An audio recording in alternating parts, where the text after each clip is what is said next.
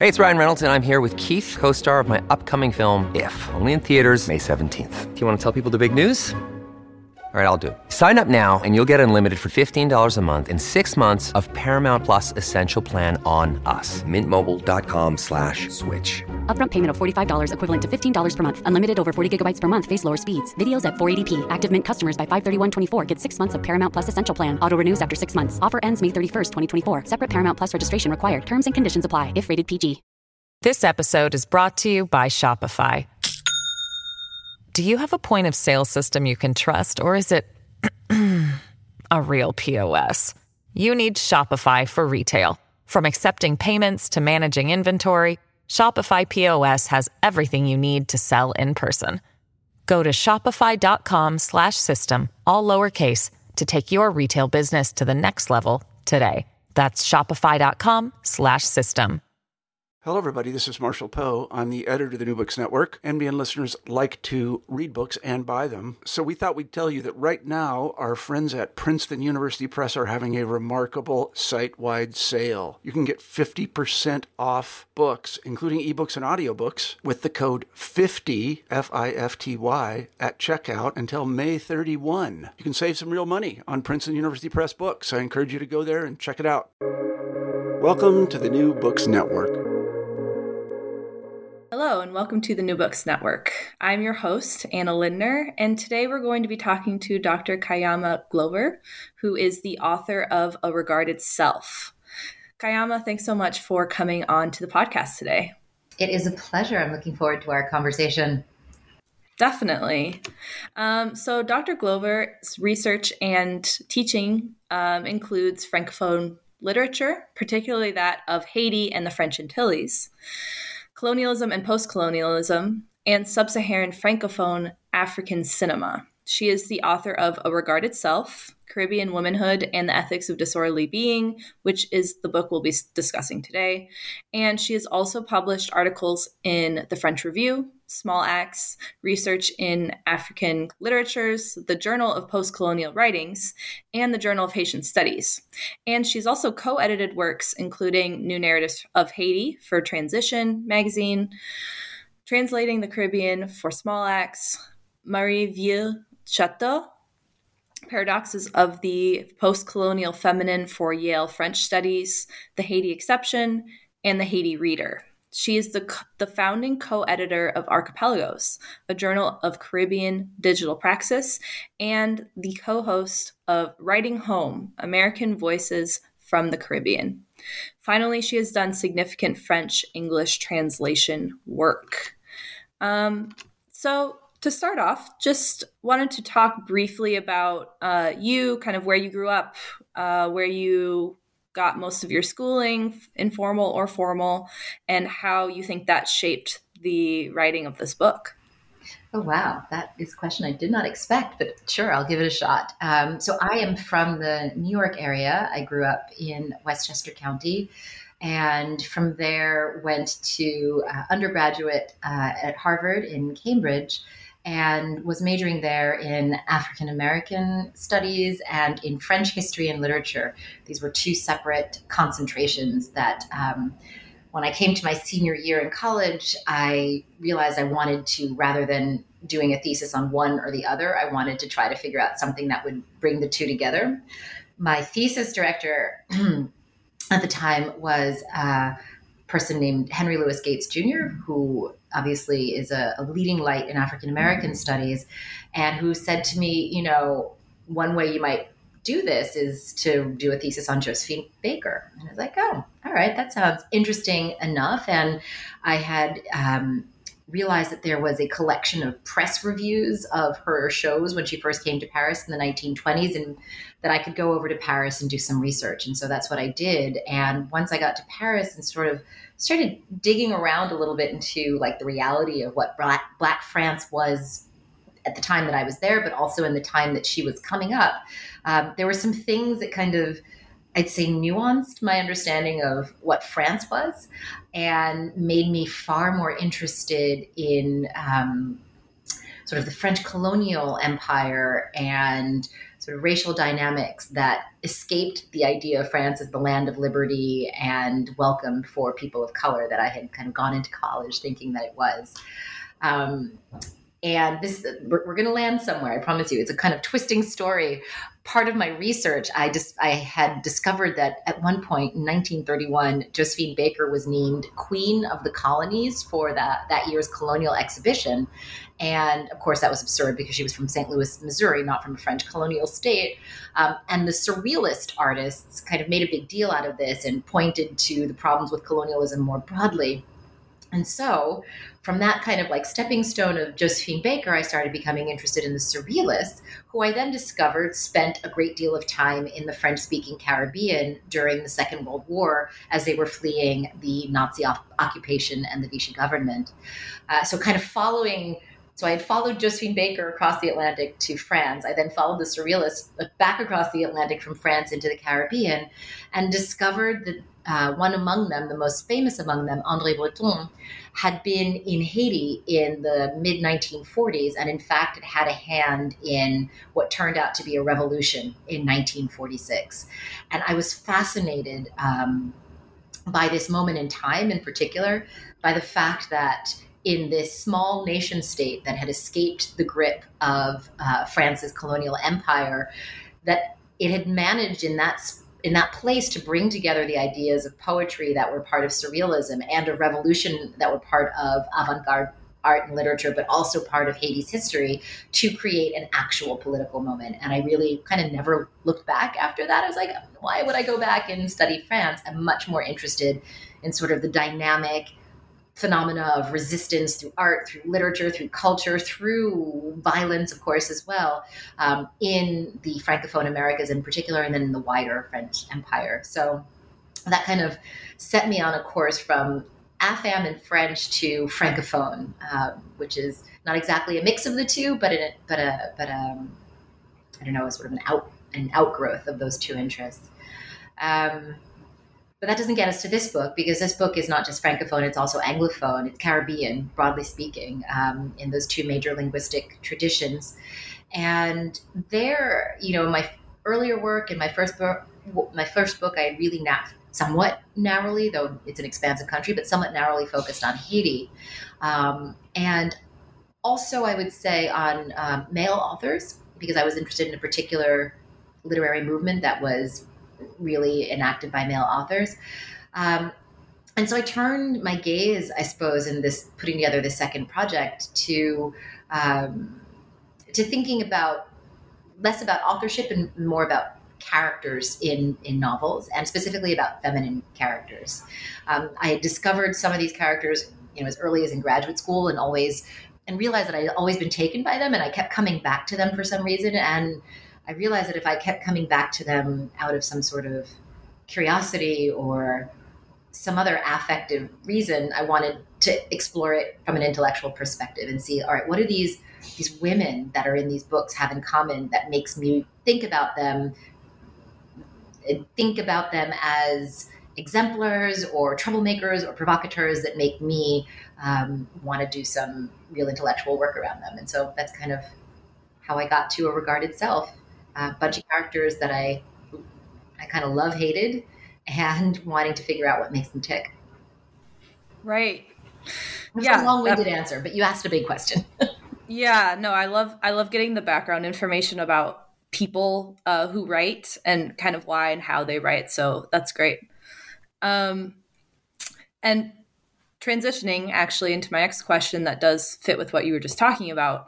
Your book is a series of case studies about African-descended women whose personal behavior and actions don't really quite fit into the conventional frames of African-American cultural feminist studies, as you put it. Could you explain a little bit why that is and why you decided to amplify these stories kind of because of, maybe not even despite, the fact that it doesn't fit into that frame? Yeah. So I'll make one slight nuance. So there's 5 women characters, one of whom I think, what was important to me to understand, and how I put together my corpus was, all right, what do these women have in common? And this is kind of querying this idea that they're all Afro-descendant. One of them is not. She's actually a French woman, but who was born and raised in Haiti. And so I think just in terms of the characters, just to say that my guiding light were women that they're not fitting in began with their very personhood. So each one of them is so-called mixed race, so neither from one or another strict quote unquote bloodline or racial identity, and also culturally mixed. And then also in many cases, geographically displaced, like their story in some instances takes place outside of the place where they were born or where their family's from, etc. So in terms of their identity.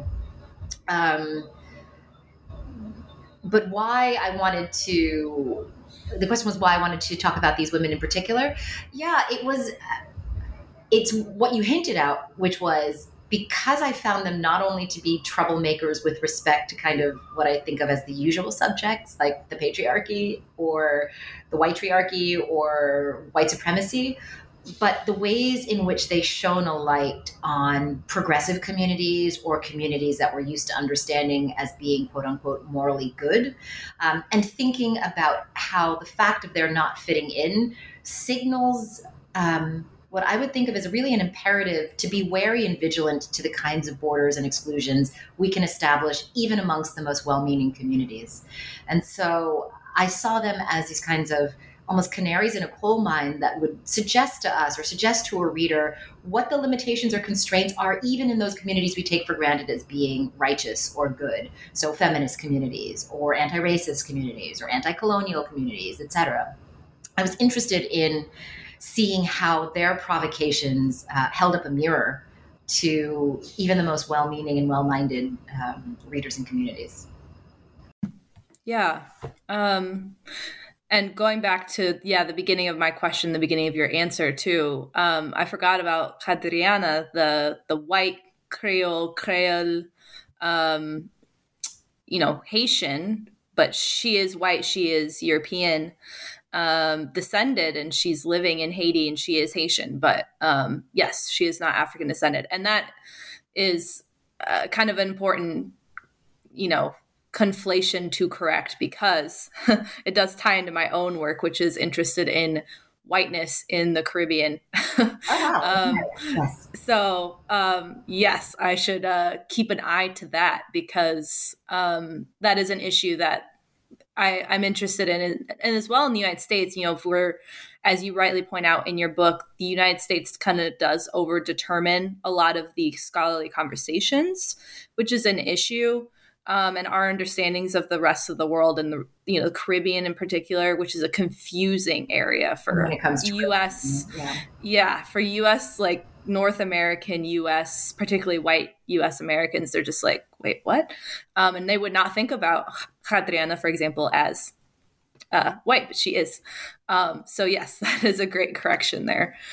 And speaking about that transitions to my next question, which is, could you talk us through kind of the book's alignment with, but also departure from Caribbean theory, and then also just general ways of knowing that have historically dominated Caribbean scholarship in terms of a scholarship that's both about and in the Caribbean specifically?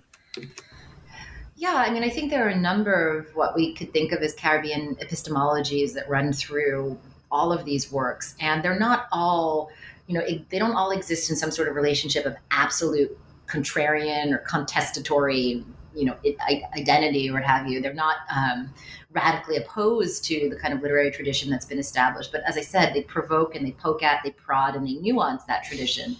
And some of the ways really have to do with formulations of the communal and understandings of the Caribbean, I would say, in some ways as existing in opposition to the individualism of the Euro-North American model of being in the world, right? So it's not about individuals striving for personal fulfillment, but rather about communities overcoming odds, facing challenges together, coming together to transform the lives of all at one time. And I think what I wanted to address in this book is the ways in which that kind of notion of the supremacy of a well-meaning community that's advancing the interests of all has some specific blind spots, I guess you could say, when it comes to women and women's lives, women's needs. And so the characters that I chose to focus on exist in those blind spots.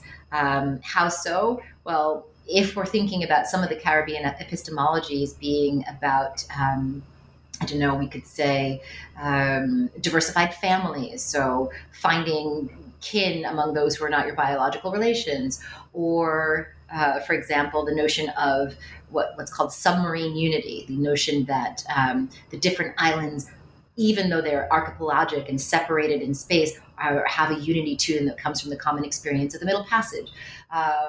Or even the notion of opacity in relation, which is Edouard Glissant's way of embracing and thinking about the Caribbean, how that opacity only goes to a limited extent, maybe when it comes to certain kinds of women. And so I was thinking about, all right, well, what do we do with women who are not auxiliaries, are not supporters of husbands or partners, do not raise or do not want to raise children, do not identify racially in a way that's concrete or easily understood, even within the context of the so-called mixed race Caribbean, thinking about how their discomfort, their uncomfortable fit, challenges the surety of some of those epistemologies. Now, that being said, I also use a number of Caribbean epistemologies, maybe just in ways that I felt were maybe a little bit pushed a little further than how they'd been used in the past. One among them would be the example of marronage, which is a really central idea in the Caribbean of flight from the plantation environment, but negotiation with that environment in ways that uplift a community of rebels. I looked at individual forms of marronage on the part of women who didn't necessarily flee their geographic confines, but who fled by their behaviors, by their refusals, the constraints of the situations they found themselves in within their communities. Things of that nature, I would say. What you could call perhaps petit marronnage, small acts of marronnage that were nonetheless insistent and provocative and even dangerous. Yeah, and that ambivalence, and you use that word in the book, I think is important. The both and approach. Well, I will just point out that's absolutely crucial. I think also not to make too bad of a pun, but the black and white nature of much of our thinking around good guys and bad guys, around black and white in the world and in the Caribbean and imperial context more broadly, these women really screw with the certainty. And so ambivalence is a term that makes sense when thinking about them. Yeah, definitely. And we see that throughout.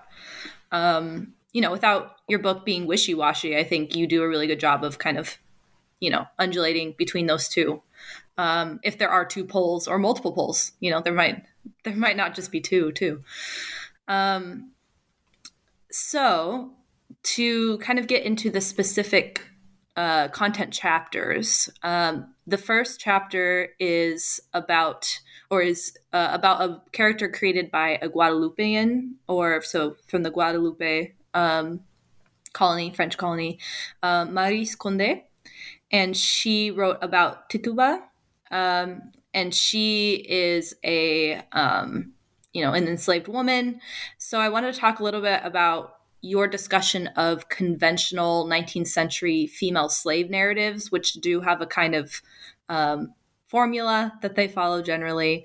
And then I want to talk about that in conjunction with, Black feminist or womanist kind of frames that now get applied to those 19th century narratives, and how her story, again, with the ambivalence, is kind of alignment, but also troubles those assumptions through uses of the erotic, and then also the intertextual relationship with Hawthorne's Hester, which is fascinating, and how those two women are kind of exemplifying different aspects of that kind of expression of, well, Hester's not enslaved, obviously, but enslavement, women, gender frame.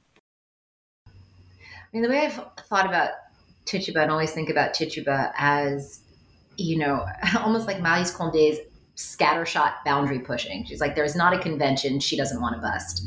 And and she does that, yes, as a provocation, but I think more substantively, almost as permission, as a what if, like, what if these women could have spoken, pardon the cheesy formulation, but could have spoken their truth in their time? What might they have said? What if they weren't constrained by the conventions of the enslaved woman's narrative as a journey from enslavement to freedom, as a journey from paganism to spiritual enlightenment, but rather as a series of stumbling efforts to survive and to find some joy and to be a complicated being, right? And I think when I read her configuration of Tituba, who from beginning to end really escapes any of those constraints, even the very fact, I think I probably in the book at some point call her an enslaved woman, but that's almost a mistake, right? Because we have to recognize she chose servitude ultimately. If you think about what she does, the opposite of what happens in a slave narrative. She was free. She did exist, as I think I say in the book, in a sort of Garden of Eden, and falls from that garden because of her love of a man, and actually maybe even more specifically because of her lust for a man. That fits no convention that would make the case for an abolitionist in the 18th century, certainly. The fact too that Tituba in Maryse Condé's telling is a flawed human being, a deeply flawed human being who makes mistakes that are both egregious and frivolous, while also being a lovable being, right? So her vast imperfections and her flaws, but yet this sort of galloping need to be loved that I think escapes the text itself and maybe even interpolates the reader to some sense. Love me. And I think she says at one point, Tituba wants to be loved. Who loves Tituba? Tituba wants to be loved. She must be loved, is an appeal, right? I think to imagine the possibility of humanist love for those who are imperfect and who still merit our support, our defense, our appreciation, etc. So when I teach this novel to my students, I'm just like, Tituba's messy. She's just like that messy friend you have, you can talk some sense into, but who you don't not love for it. You just recognize as being a flawed being that you're there to support. And it sounds a little corny, I think, but at the same time, I think it does some really provocative work in allowing that freedom to a Black woman at a time where nothing about her context suggested she should ever choose herself or her own desires over some sort of bigger picture of, a journey from enslavement to freedom written on someone else's terms. And that, of course, goes even to Hester Prynne. First of all, that Condé inserts this character who was the star of some other book, which everybody has read, right? Usurps that sort of power that's implicit in the Hawthorne book and brings it into her own story is an incredibly a baller move and really kind of adds a dimension, which is in and of itself something of a move, adds this humor to a novel about enslavement, which is kind of crazy, right? We shouldn't probably be laughing at two women who have been, one who has at this point become enslaved, the other of whom has been cast out of society by the hypocrisies of patriarchy.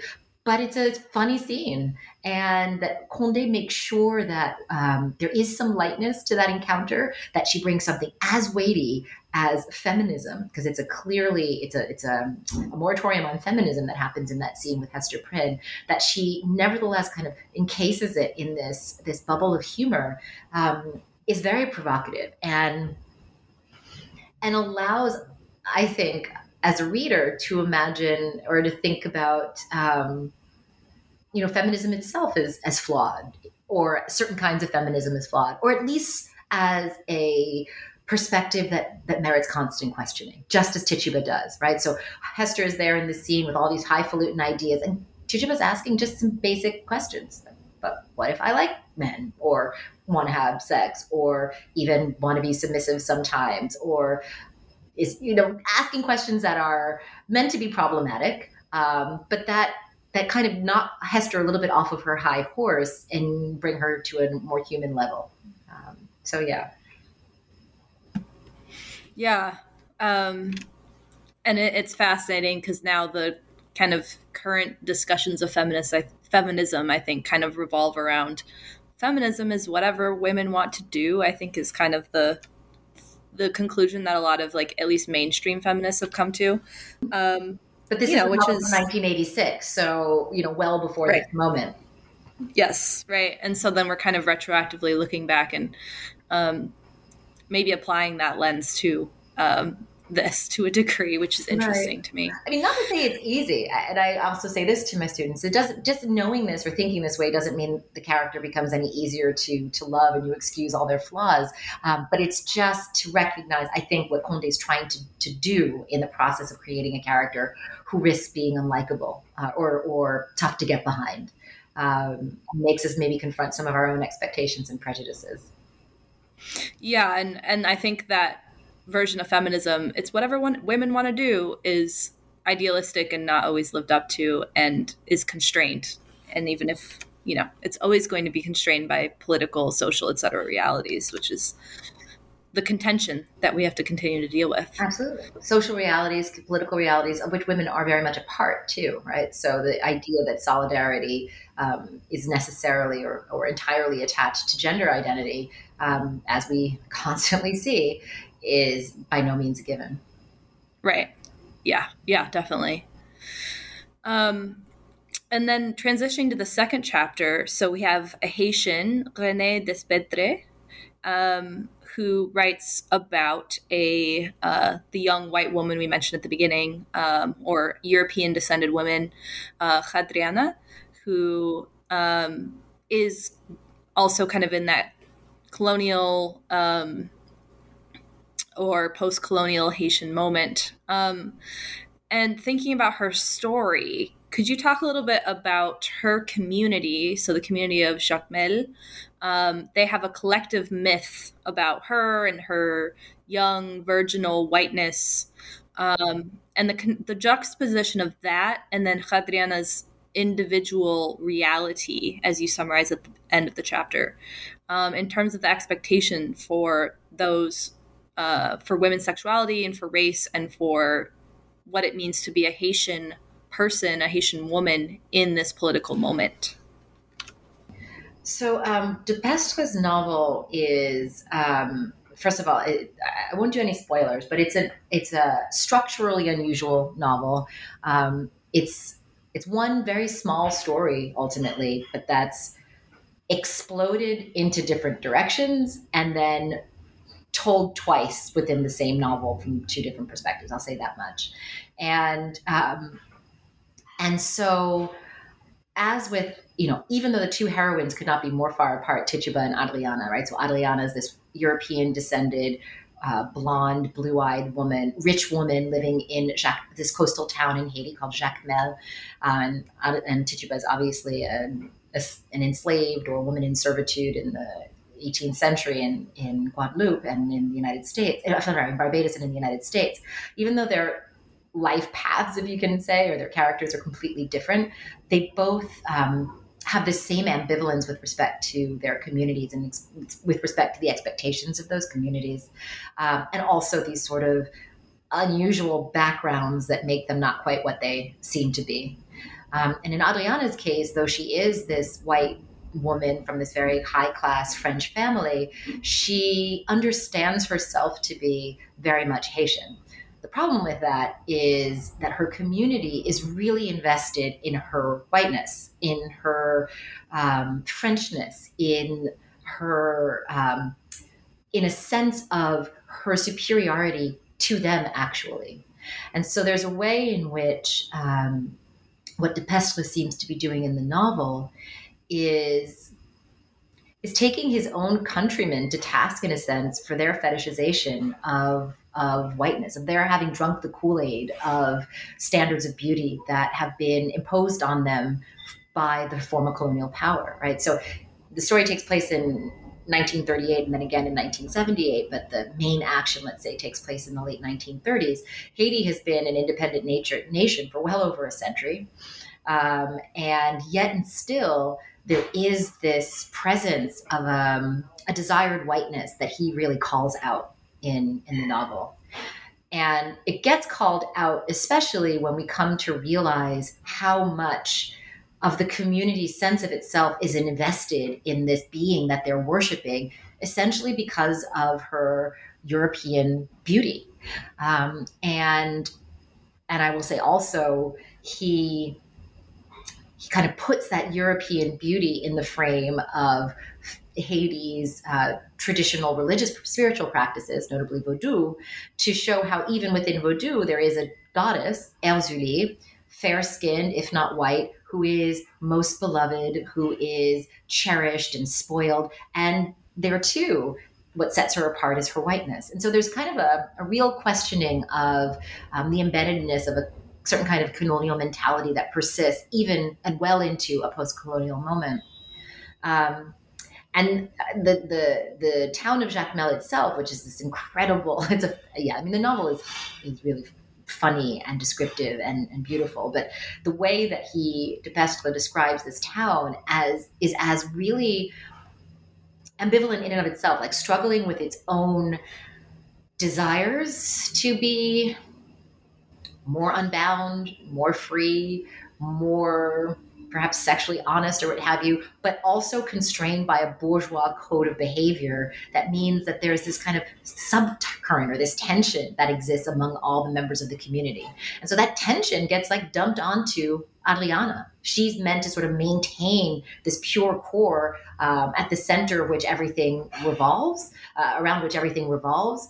And when she is transformed into a zombie, this happens early on, so it's not too big of a spoiler. When she's transformed into a zombie, the community really is left to figure itself out, to understand itself, to confront what it's done to her during her lifetime, and whether it's able to face that after her false death.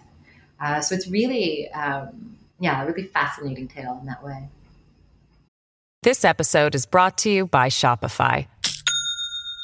Do you have a point of sale system you can trust, or is it a real POS?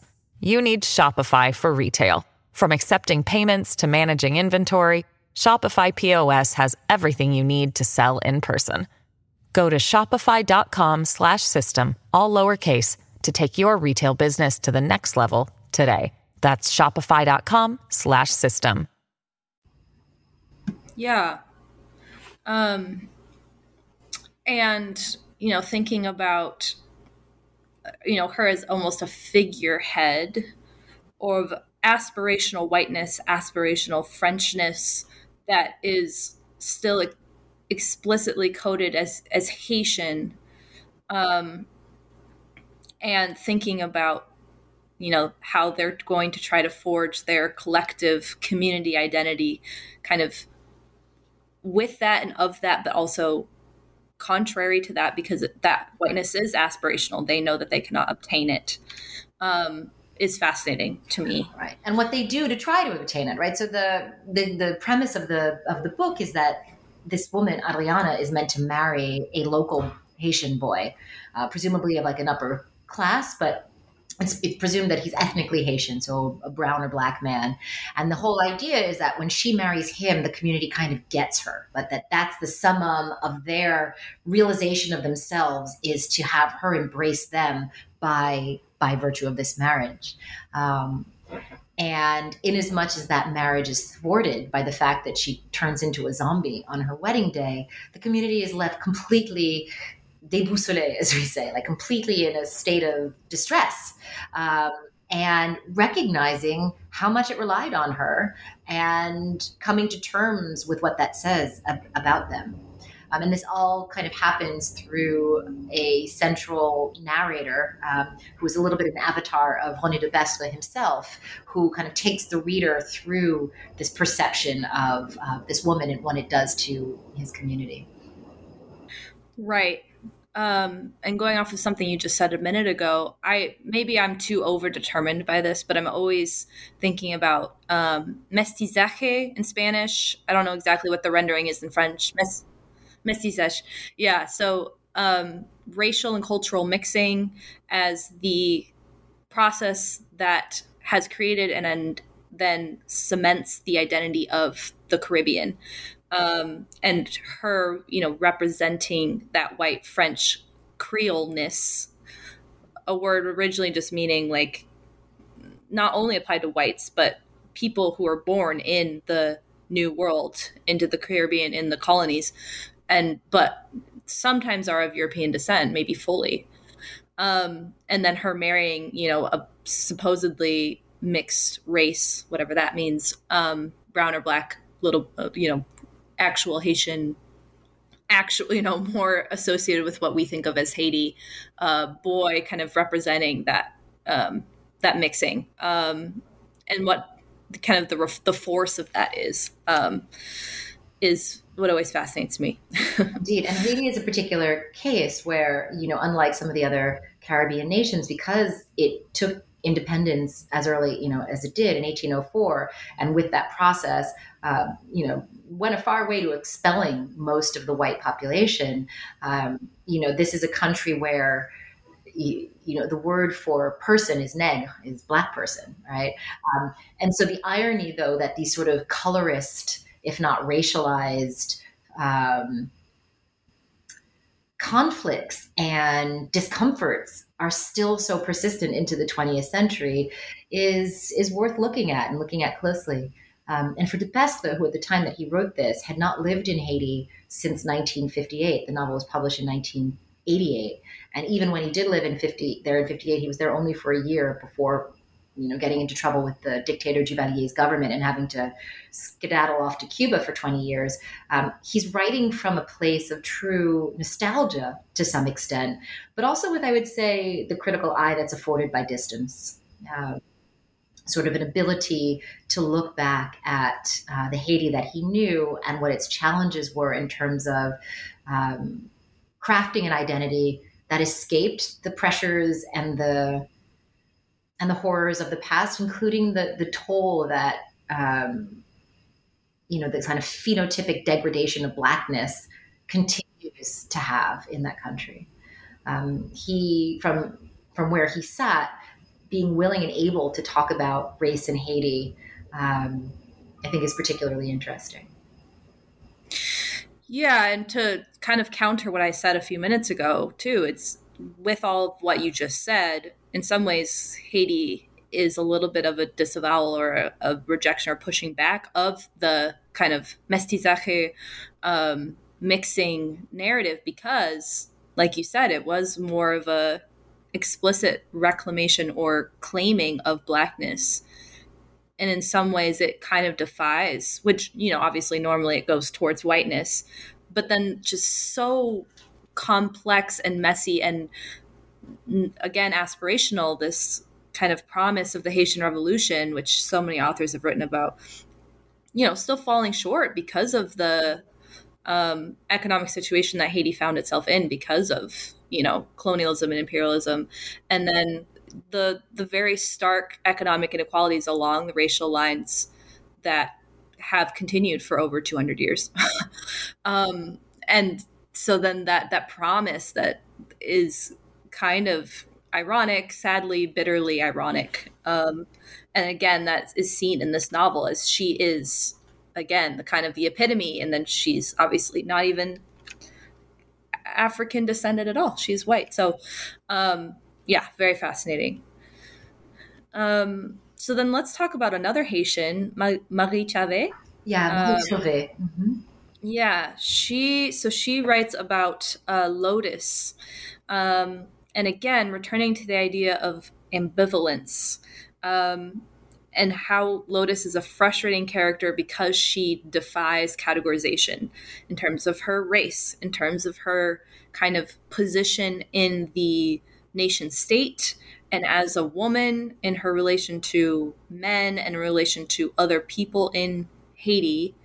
How does that ambivalence open you up into a social and political critique in the context of nation building of Haiti in that era?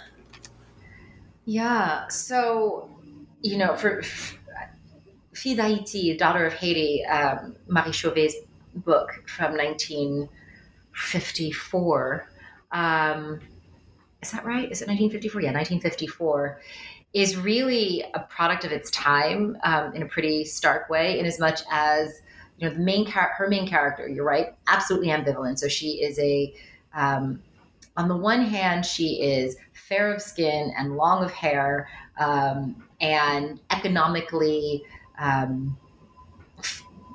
not rich, but certainly well enough off that she doesn't have a job and lives on her own and supports herself. But at the same time, excluded from polite society because her mother was a prostitute, and she is likely the product of her mother's relationship with either a French naval officer or an American Marine. It's not entirely clear, but her father is white.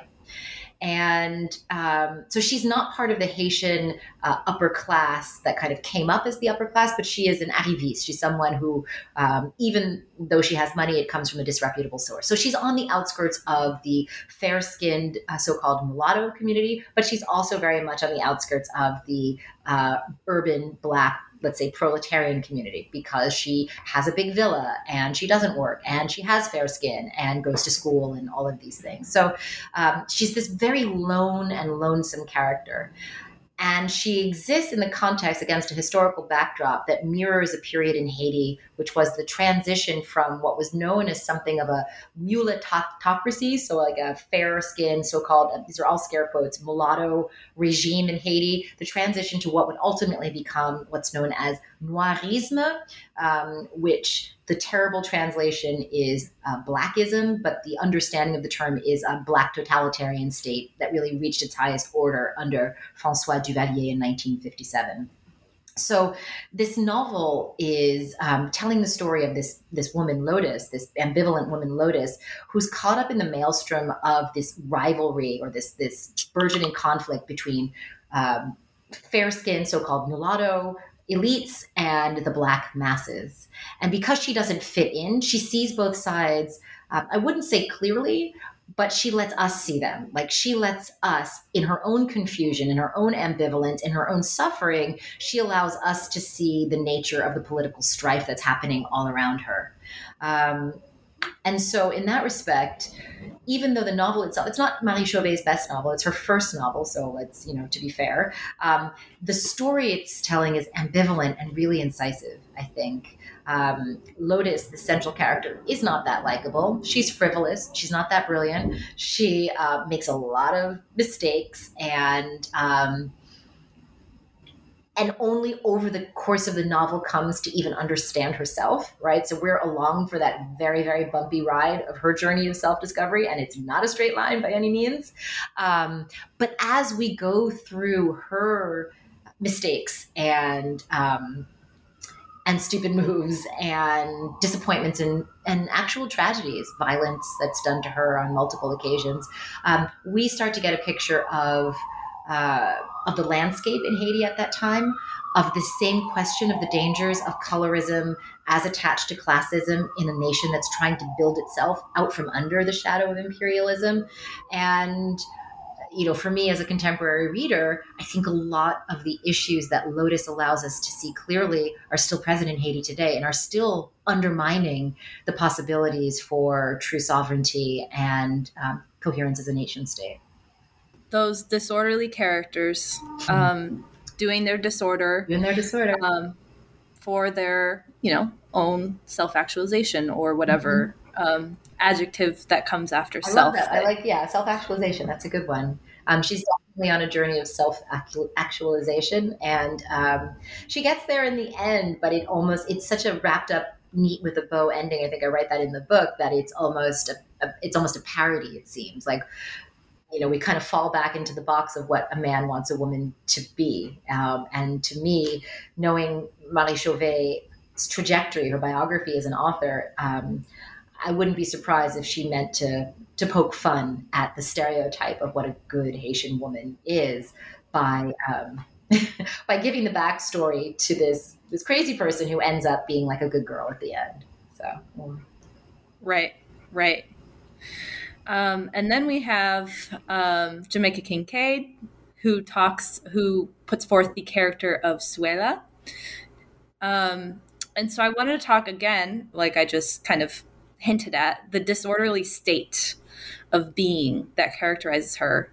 And you use Sylvia Wynter, so Jamaican Sylvia Wynter's demonic grounds, and says that Zuela goes beyond Wynter's beyond. So I was wondering if you could theorize that back out for us and how that connects to kind of Zuela's story and her situation and her understanding of the world. Sure, yeah. Well, first I'll confess, because I'm realizing it's true.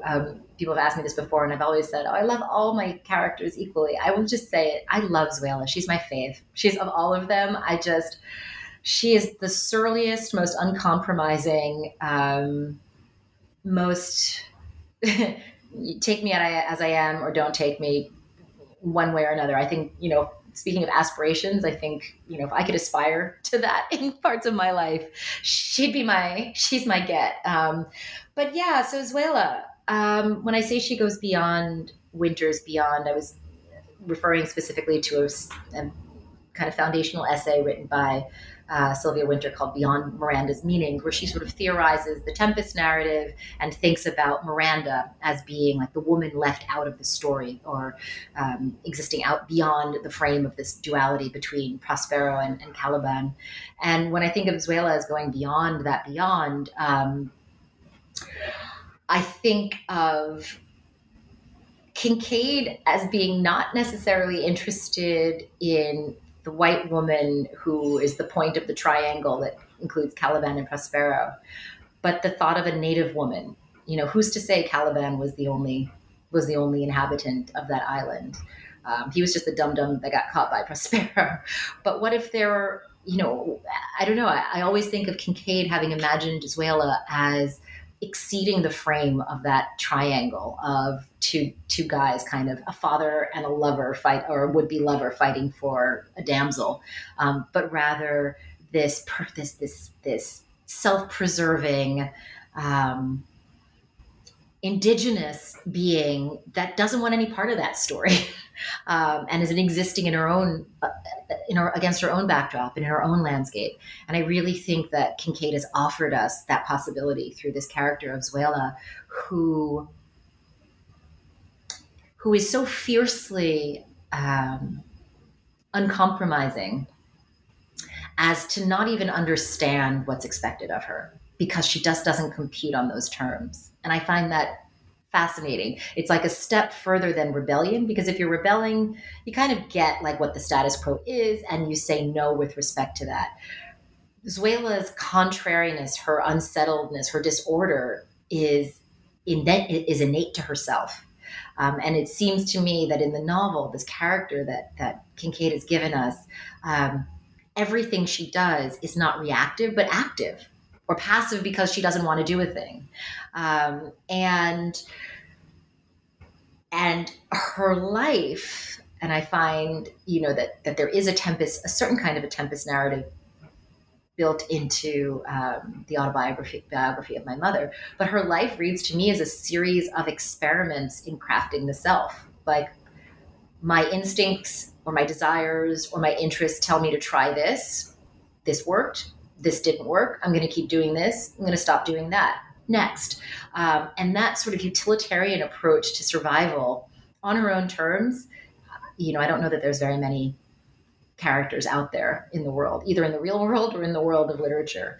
And I think that Kincaid is doing her own version of philosophizing by giving us this person. Yeah.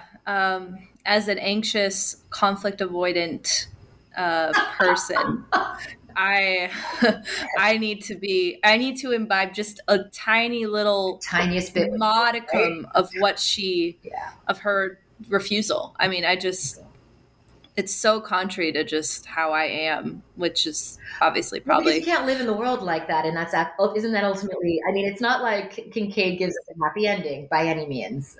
You know, she literally makes it such that Zuela does not live in the world. And so that's what I mean. I would say with all of these books, what's hard about them, or what's frustrating and hard in a good way about them, is that they don't resolve in terms that you're like, I want that. You know, you as a reader, at least this reader, and I find with my students as well, it's not like we want to land where Tituba lands because, right?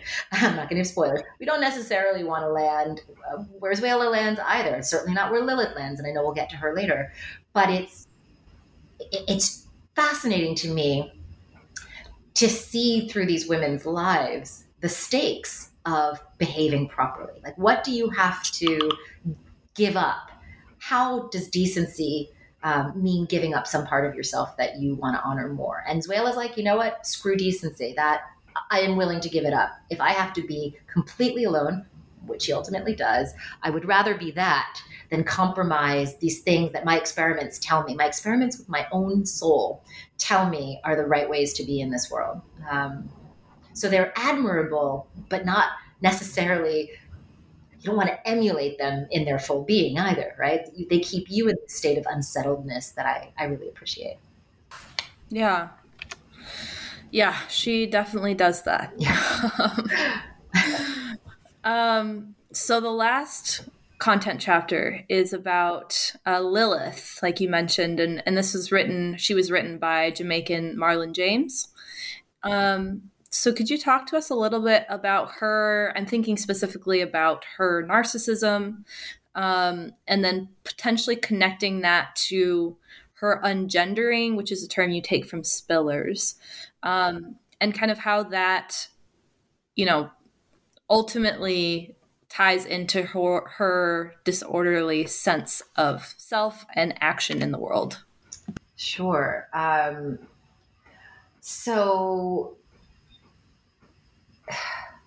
So I think I was going to say, like, Lilith is a close second for me in terms of the characters I really have a thing for, just because she's the worst. She's an enslaved woman and the best. She's an enslaved woman who miraculously somehow doesn't let herself be defined by her enslavement, which is absurd because the universe that James has crafted for us, which is claustrophobic, constrained, extraordinarily violent and limiting, and is really confined to 2 plantations, right? There's no more bounded space.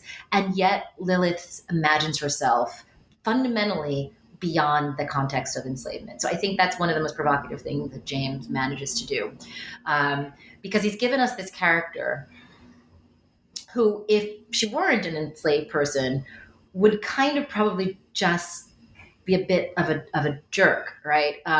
She's not a woman's woman. She's like, right? She's like one of those women that doesn't really like hanging with other women.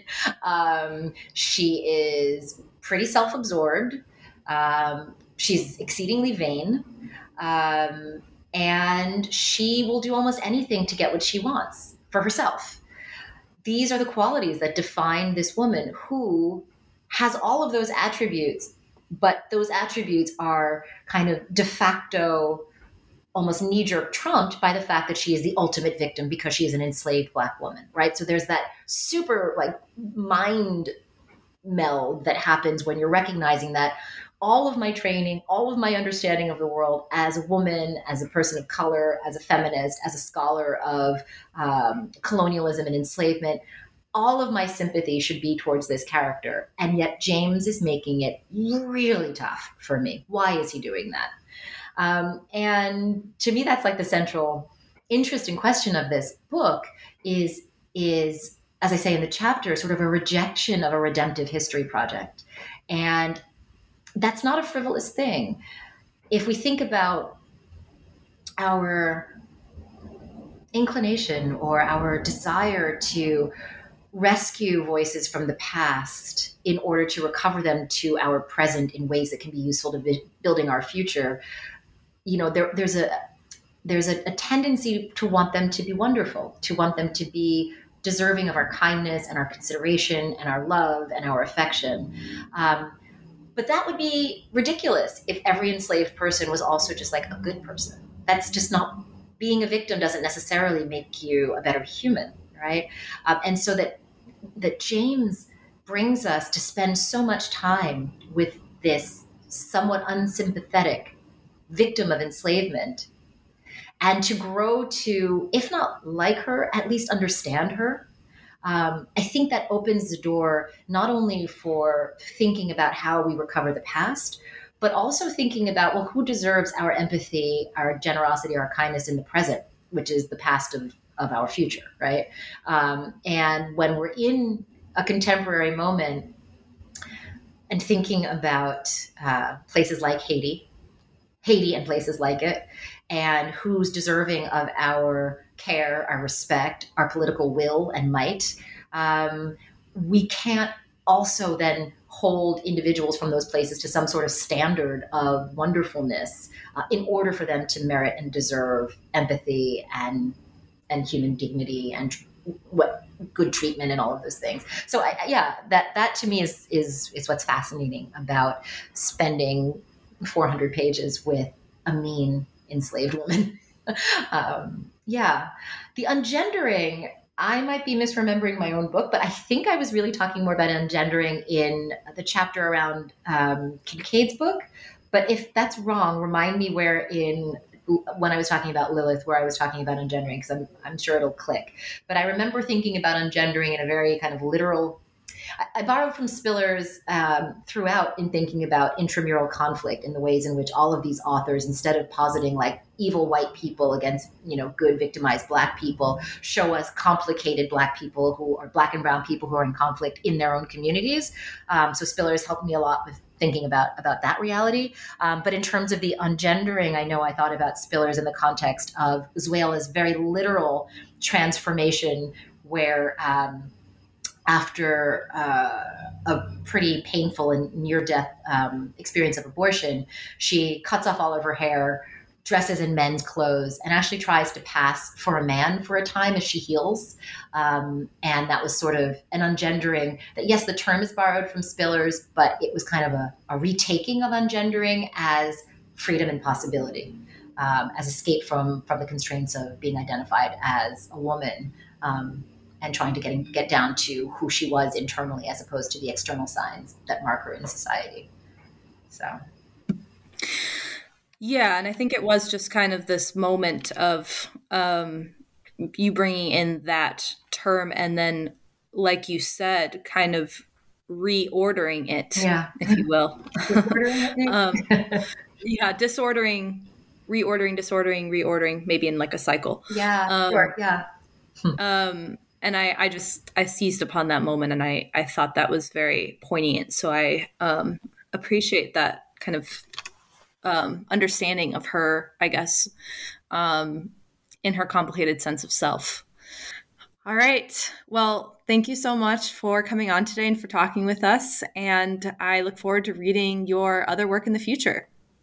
Thank you so much, Anna. I really enjoyed this conversation, and I really appreciate your taking the time to delve back into the books. I miss them. I miss working on them. So it was lovely to be able to talk to you about them. And I hope you'll read some of them as soon as you get a chance. Yes, definitely. Thanks so much. My pleasure. Take care.